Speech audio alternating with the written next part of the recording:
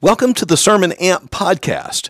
I'm Joseph Wheat, pastor and host, and today we're going to be looking at the last of the 7 woes of Jesus in Matthew 23. But stick around till the second segment of the podcast, and you'll hear an interview with my dear friend and partner in ministry, Thomas Gandy. But first, let's go back for the Sermon Amp, or amplification, of Matthew 23, verses 29 through 36.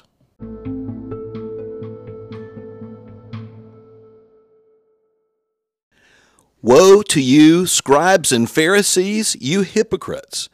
For you build the tombs of the prophets, and you decorate the monuments of the righteous, and you say, if we had lived in the days of our fathers, we would not have taken part with them in the shedding of the blood of the prophets. Thus you witness against yourselves that you are sons of those who murdered the prophets. Fill up, then, the measure of your fathers. You serpents, you brood of vipers, how are you to escape being sentenced to hell?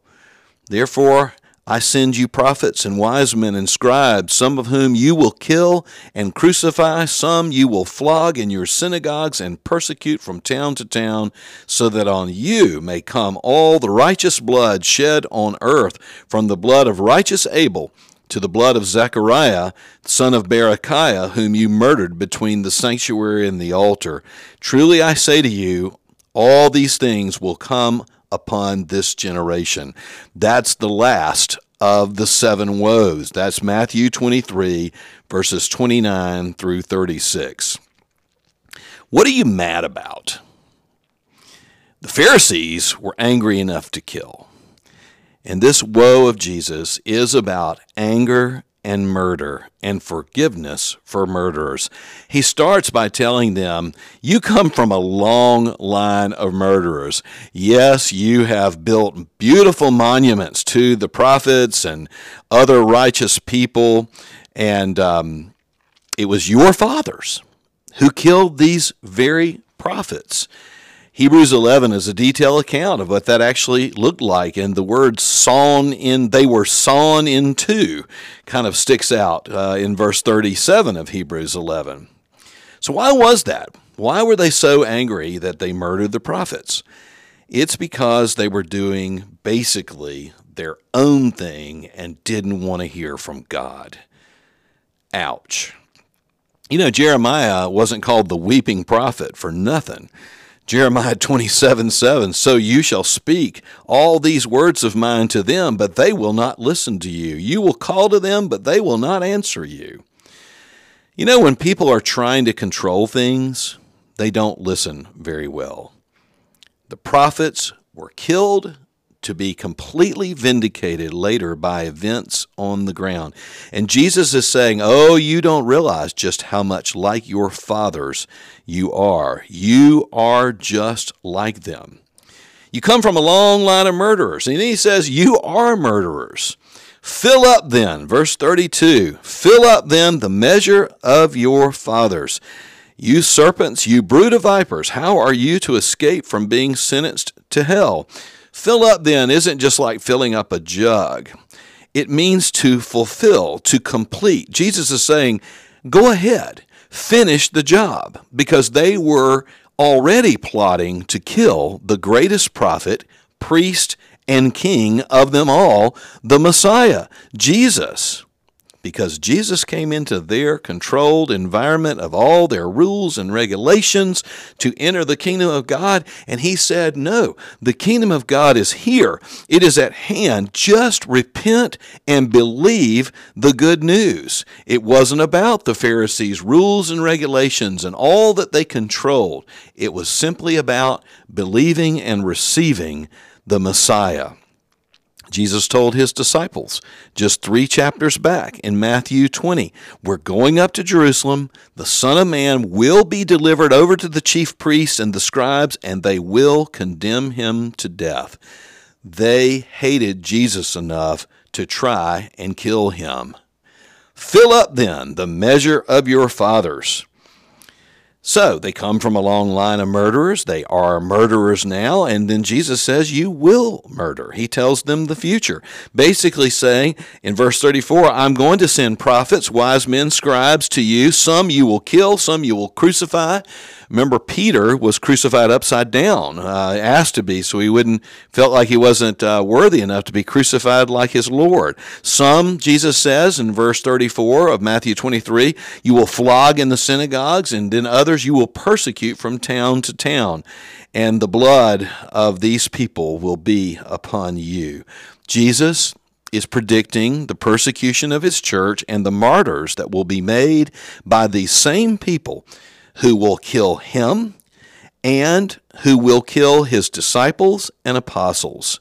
And it happened just like that. Jesus is giving a preview of the book of Acts before the book of Acts was ever written. You know, it's still anger that leads to murder. Woe to them, he says. You are from a long line of murderers. You are murderers. You will murder. But woe to us. Woe to us as well. We would be just like that without God's grace. And y'all, even with God's grace, we are so often still so angry.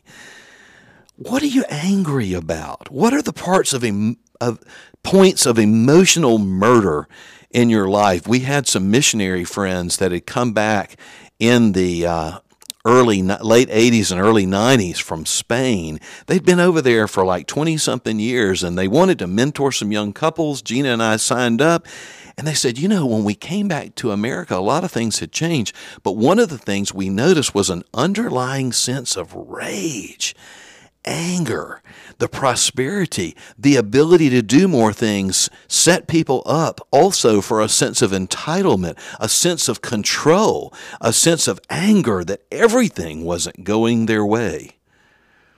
Jesus said in Matthew 5:21, you've heard it said of old, you shall not murder, and whoever murders will be liable to the judgment. But I say to you that everyone who is angry with his brother murders and will be liable to the judgment. 1 John 3:15 says, everyone who hates his brother is a murderer, and you know that murderers will not inherit eternal life, and they don't have life abiding in them.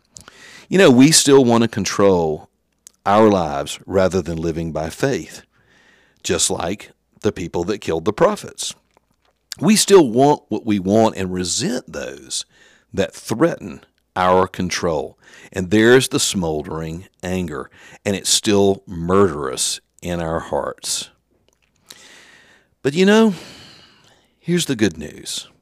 The good news is that Jesus was murdered for murderers like us. So murderers like us could live and become lovers and lights in the world.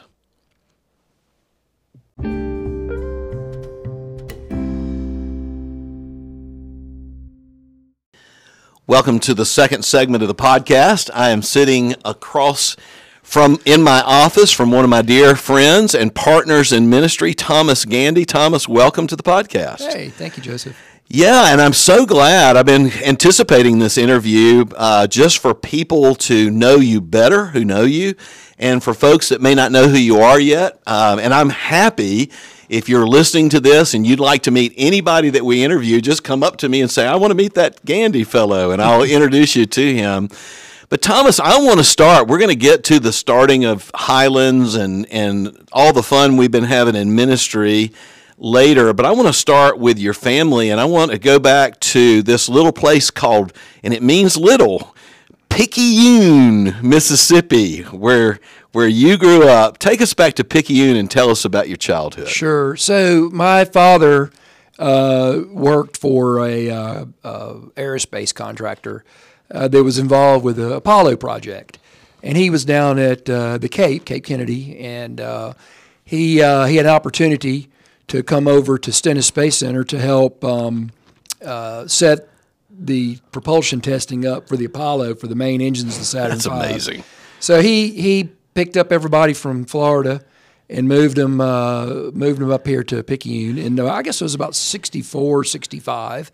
and was helped get that whole testing for the National Space Technology Laboratories, or NSTL at the time, back in the 60s. So, just to say, a lot of people do not realize how important Stennis Space Center has been for man landing on the moon. I mean, right here in Mississippi, what an integral part, and your dad being one of the people doing rocket propulsion for the Apollo program. That's been kind of Mississippi's kind of been important there. That's right. They used to say that no man landed on the moon whose jet engine or rocket engine didn't go through Hancock County, Mississippi. So that's kind of their claim to fame down there. So. And you got an older brother? I do. I have an older brother that's 6 years older. And a younger sister? And a younger sister that's a year and a half younger than I am. Yeah. So tell me about your mom and dad. What were they like? So mom and dad are originally from Mississippi. Both grew up in Columbia, Mississippi, which is just south of here. That's where Susan Pettis is from. Yeah, that's right. Sure is. In fact, they knew Susan's daddy. Cool. And they grew up in Columbia, and Dad was in the Navy, and then went to USM, got a degree in physics, and then went out to California to do some rocket work out there, and then ended up in Orlando, and then of course here. And Mother's a homemaker, stayed home and raised me and my brother and my sister. Bless her heart. She's a great mama. Bless her heart. That's right. That's right. Okay. When did you first understand the gospel, and tell us a little bit about your church upbringing there in Picayune? Sure. So we were members of First Baptist Church of Picayune, and we would go I was, through junior high school and elementary school, pretty involved. As I got older, we kind of stopped going as frequently. We became, as they used to call, Christmas and Easter. It was the only time we would go. So I didn't, I knew who the Lord was, but and my mom was, pretty, very strong Christian woman, and she would make sure we would get there enough, to be able to hear the gospel from time to time. But really didn't, was not a consistent churchgoer at the time. Yeah. That I hard for me to college. believe, right? Right. Go so you end up going, because Gandys are very bright, by the way. You end up going to Mississippi State, and of course you're going to be an engineer. Yeah, that's right. And isn't that kind of where the Lord really awakened you spiritually? Yeah, so I went to junior college for 2 years and then transferred up to Mississippi State, studied electrical engineering. And while I was there, after my senior year, I was a fifth-year senior because I had so many classes that I had to take, and I kind of took the long track. But anyway, my last semester up there, I started dating a lady, a young woman who was involved in RUF, and she drove me RUF, Reformed University Fellowship. Right. That's the campus ministry arm of the Presbyterian Church in America, our denomination. Go ahead. Right, that's right. So anyway, we went to RUF a couple of times, and she was able to coerce me to go to a retreat with her, and that's where the campus minister at the time kind of shared the gospel with me. And after that, the light kind of came on. And ever since, the rest is kind of history. So. Isn't it amazing? In our theology, we call this the effectual calling. That God calls us to Him. He opens our eyes. He brings us to life to be able to see and believe the gospel. Isn't that an amazing experience to suddenly get it? It really was. It really was. And the thing also is, He put other people in my life alongside of me that were able to shepherd me and mentor me through, my walk, because I was kind of on fire. I didn't know, I really didn't know a lot about the gospel. A lot of heat without a lot of light. That's right. So it was a great experience, and it's just as I continue to mature as a Christian and understand the gospel and understand my role and what the Lord had for me to do, it became just obvious, hey, this is awesome. This is awesome. And Christy Gandy, also a very bright person. She's a nurse practitioner. That's right. And has been for quite many years, correct? Right. So when I met Christy, she was pre-vet at Mississippi State. And I didn't realize that. Yeah. So she was pre-vet, and then she decided right before we got engaged that she was going to go to nurse practitioner school. So she had applied and been accepted to Vanderbilt and was going to do that. And then we got married, and that whole thing kind of just kind of wrecked all our plans. I just kind of threw the monkey wrench into it. But anyway, ended up going back to school after she finished her undergraduate, got her nursing degree, her BS, RN, at the time. So and then later went back. And then later went back to school and got her master's degree, and now is a family nurse practitioner. Yes. Yeah, I tell you, we love Christy. She's a great soul. And so you didn't just move straight here, right? No. So after we got married, or actually I finished a year before Christy did. So I got a job with the federal government working down in Slidell, Louisiana, not too far from Picayune. So I worked there for a year. And then after she graduated, we got married and moved to Lafayette, Louisiana. See, this is like a whole era of your life I don't know anything about. Yeah, and what were you doing? And over there I was doing, we were actually installing some of the first computers that, the internet was using. And we installed the computer networks for that. And I also started doing a lot of radio communications in RF, or radio. For the government? Yeah, for the government. Started doing that. And they were really starting to train me and do some, I was getting involved with some national projects. Was able to fly out to Denver, Colorado, and work with some national programs and things out there for things that the government was doing. So it was really cool. So how'd you get here? So I went over. I had an opportunity to go to a trade show in Las Vegas. The government would send people to these industry shows to. You didn't get any trouble out there, did you? No. And I heard these guys. I was interfacing with a lot of folks from Motorola and Sprint and all these companies, and they were asking me, about my background in RF, and I said, well, I'm doing this and this, and my undergraduate degree in electrical engineering, I did a lot of communications specialty. So they started kind of asking questions, are you interested, and so forth. And I found out that there was a real big demand because in 1990, I guess about 93, the cellular communications world was just exploding. So and radio was kind of the entree into that world, wasn't it? That's right. It was, just two-way radio. I had a real strong two-way radio background, and I knew RF, so they were looking for people that knew that. So I got back home from the trade show, and I told Christy, I said, I really want to get, away from Lafayette. I'd like to get to Jackson or to Baton Rouge or New Orleans or somewhere closer to South Mississippi where I was raised. So we started sending out applications. And I applied to Motorola and Sprint and MCI and Bell South Mobility. And they hired me here in Jackson as a communications engineer. And I guess it's August of 95. And we've been here now. August has been 26 years. Well, and Thomas is very humble. I tell you, he has just been kind of working his way up the ranks with now AT&T. It used to be the Baby Bells, Right. But and I've talked to different people that work here in AT&T, and you're very well thought of, Thomas. It's been a good career for you. It has been. It's a very enjoyable career. I still really like what I do. Yeah. Okay. So somewhere along the line, some kids came. Would you just kind of take us through your kids and kind of what they're like? Sure. So, I love your kids, man. Yeah. So Jonah is my oldest, and he came around in 97. And he's currently at Mississippi State, and of course he's studying. He just finished his undergraduate in computer engineering, and he's working on his master's degree in computer engineering. Of course now. He is. So he's my most deliberate child. Mm-hmm. He was very engaged with youth at Highlands and loves the Lord. Yeah. And by the way, all of your kids not only love the Lord, but they love the church. Yeah. And there are lots of people who say, yeah, I love Jesus, but I don't really care for his church.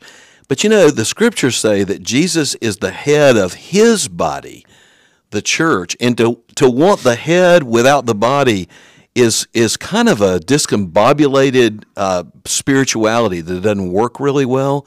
So I love the fact that your kids, they not only love Jesus and the gospel, they love his church. Right. I think the biggest thing is Christy and I saw when we came to Highlands how involved the youth were, and we wanted our kids to have that same involvement. Yeah. So they showed up. Okay, who was second? Yeah. Who was second? And then Elizabeth came along in 99, And she is, her nickname is Busy, and it's very well suited because she could not be still.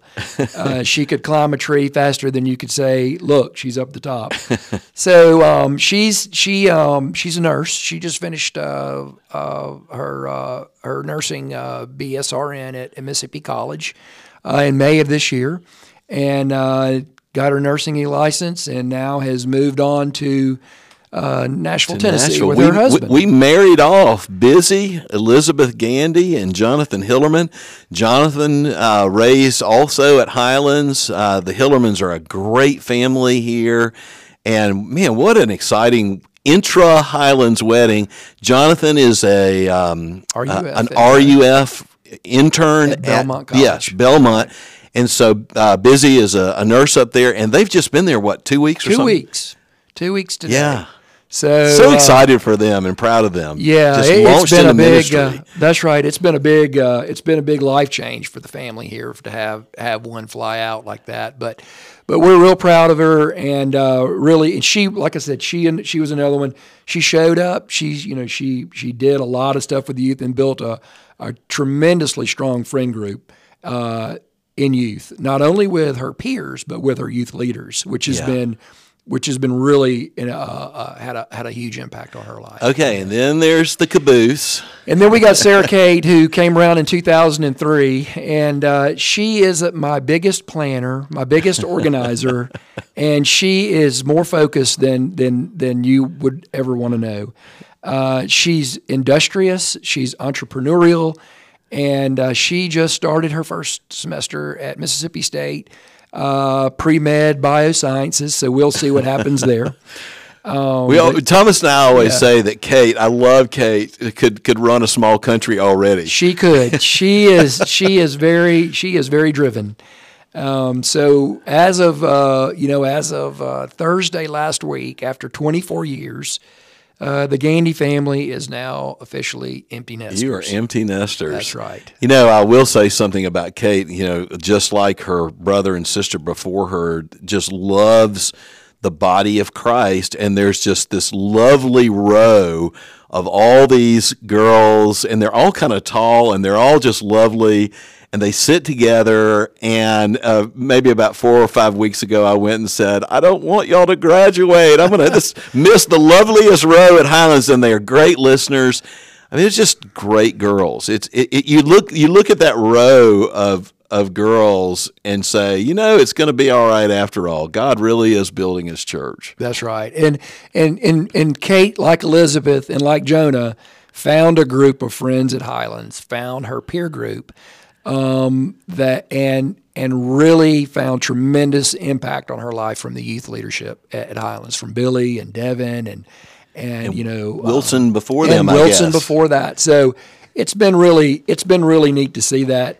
All three of them have that wonderful relationship with the youth staff. Wilson Shirley, and then Devin Kahn came 14 years ago, and then Billy Meenan came about 9 or 10 years ago. That's right. We love them all.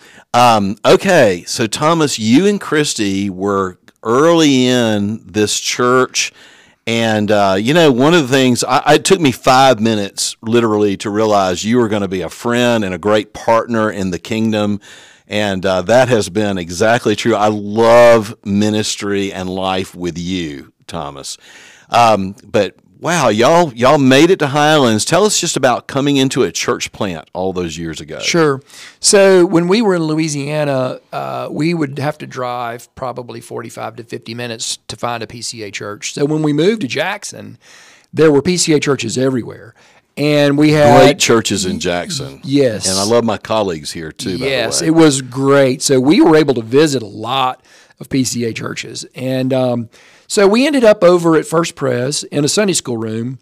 We had been invited, and we ran into a friend of Christy's from college, from Mississippi State, who told us, he said, you need to check out this new church if you're living in Ridgeland called Highlands. They're new. They're located out at the Home Builders Association out there. Y'all renting that building out there. Right. Mm-hmm. So we did, and kind of the rest is history. Never left. Never left. Yeah. And then Trenton and then the Candy followed guy y'all. that told us about it ended up here several years later. Yeah. And is actually on the diaconate with me now, and a great partner, great partner in the ministry. You of know, the church. Gina and I started a church in Alabama, in Tuscaloosa, and I remember all those days where you had to bring in the plants, the chairs, the speakers, and I called it BYOP. There was a time when I actually had a lectern I would put over my shoulder, bring your own pulpit. I'm telling you. So you were here during that stage and Yes. all what it took to just kind of do church. Every Sunday morning, the chairs would have to be put up, and the speakers and the music and everything. Thomas, there's a reason why church planting, a lot of younger people do it, right? That's right. There's a lot of heavy lifting. Well, Physically. it's been neat to watch Highlands just grow over the years. My dear friend Ed Norton was the church planter. We interviewed him on the podcast not too long ago, and then my friend Darwin Jordan as well. So I got to be the successor of two of my friends. But you know, one of the things that I love about Highlands, just the spirit of Highlands was already the way it is. It was already like this. Mm-hmm. You know, I've told you part of my vision is don't mess it up, you know. Right.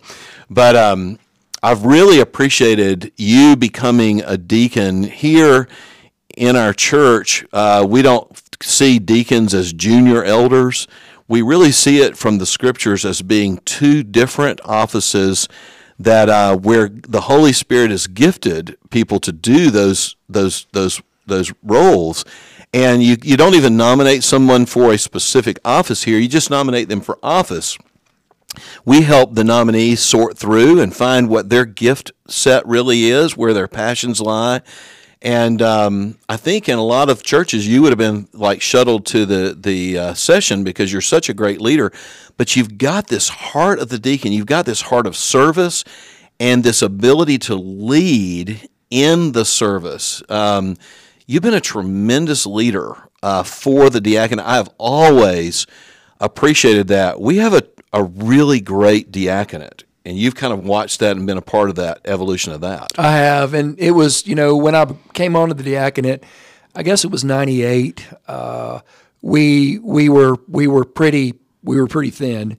You know, Ed had just left, and we didn't have a pastor, so we worked through that, and then of course Darwin came, and there was still some challenges where we were, you know, still trying to, as a church, find our identity. We just built a new y'all were building. just in adolescence as a church, exactly, you know, exactly. church plant. And then, you know, of course, Darwin left, and then we didn't have a pastor for a while. And then, of course, you were called here, and 16 years ago. And now we've got, you know, now I think we've got a really focused, very, you know, mature group of men, Well organized, that are very well organized, and there's great structure in place. And now, you know, there's accountability in that structure, and we're just kind of getting things done now. I love coming to deacons meetings. You know, I'm just kind of sitting there and get to be a part of it. And Thomas, I've always loved you remain just 16 years ago, sitting right here in my office today.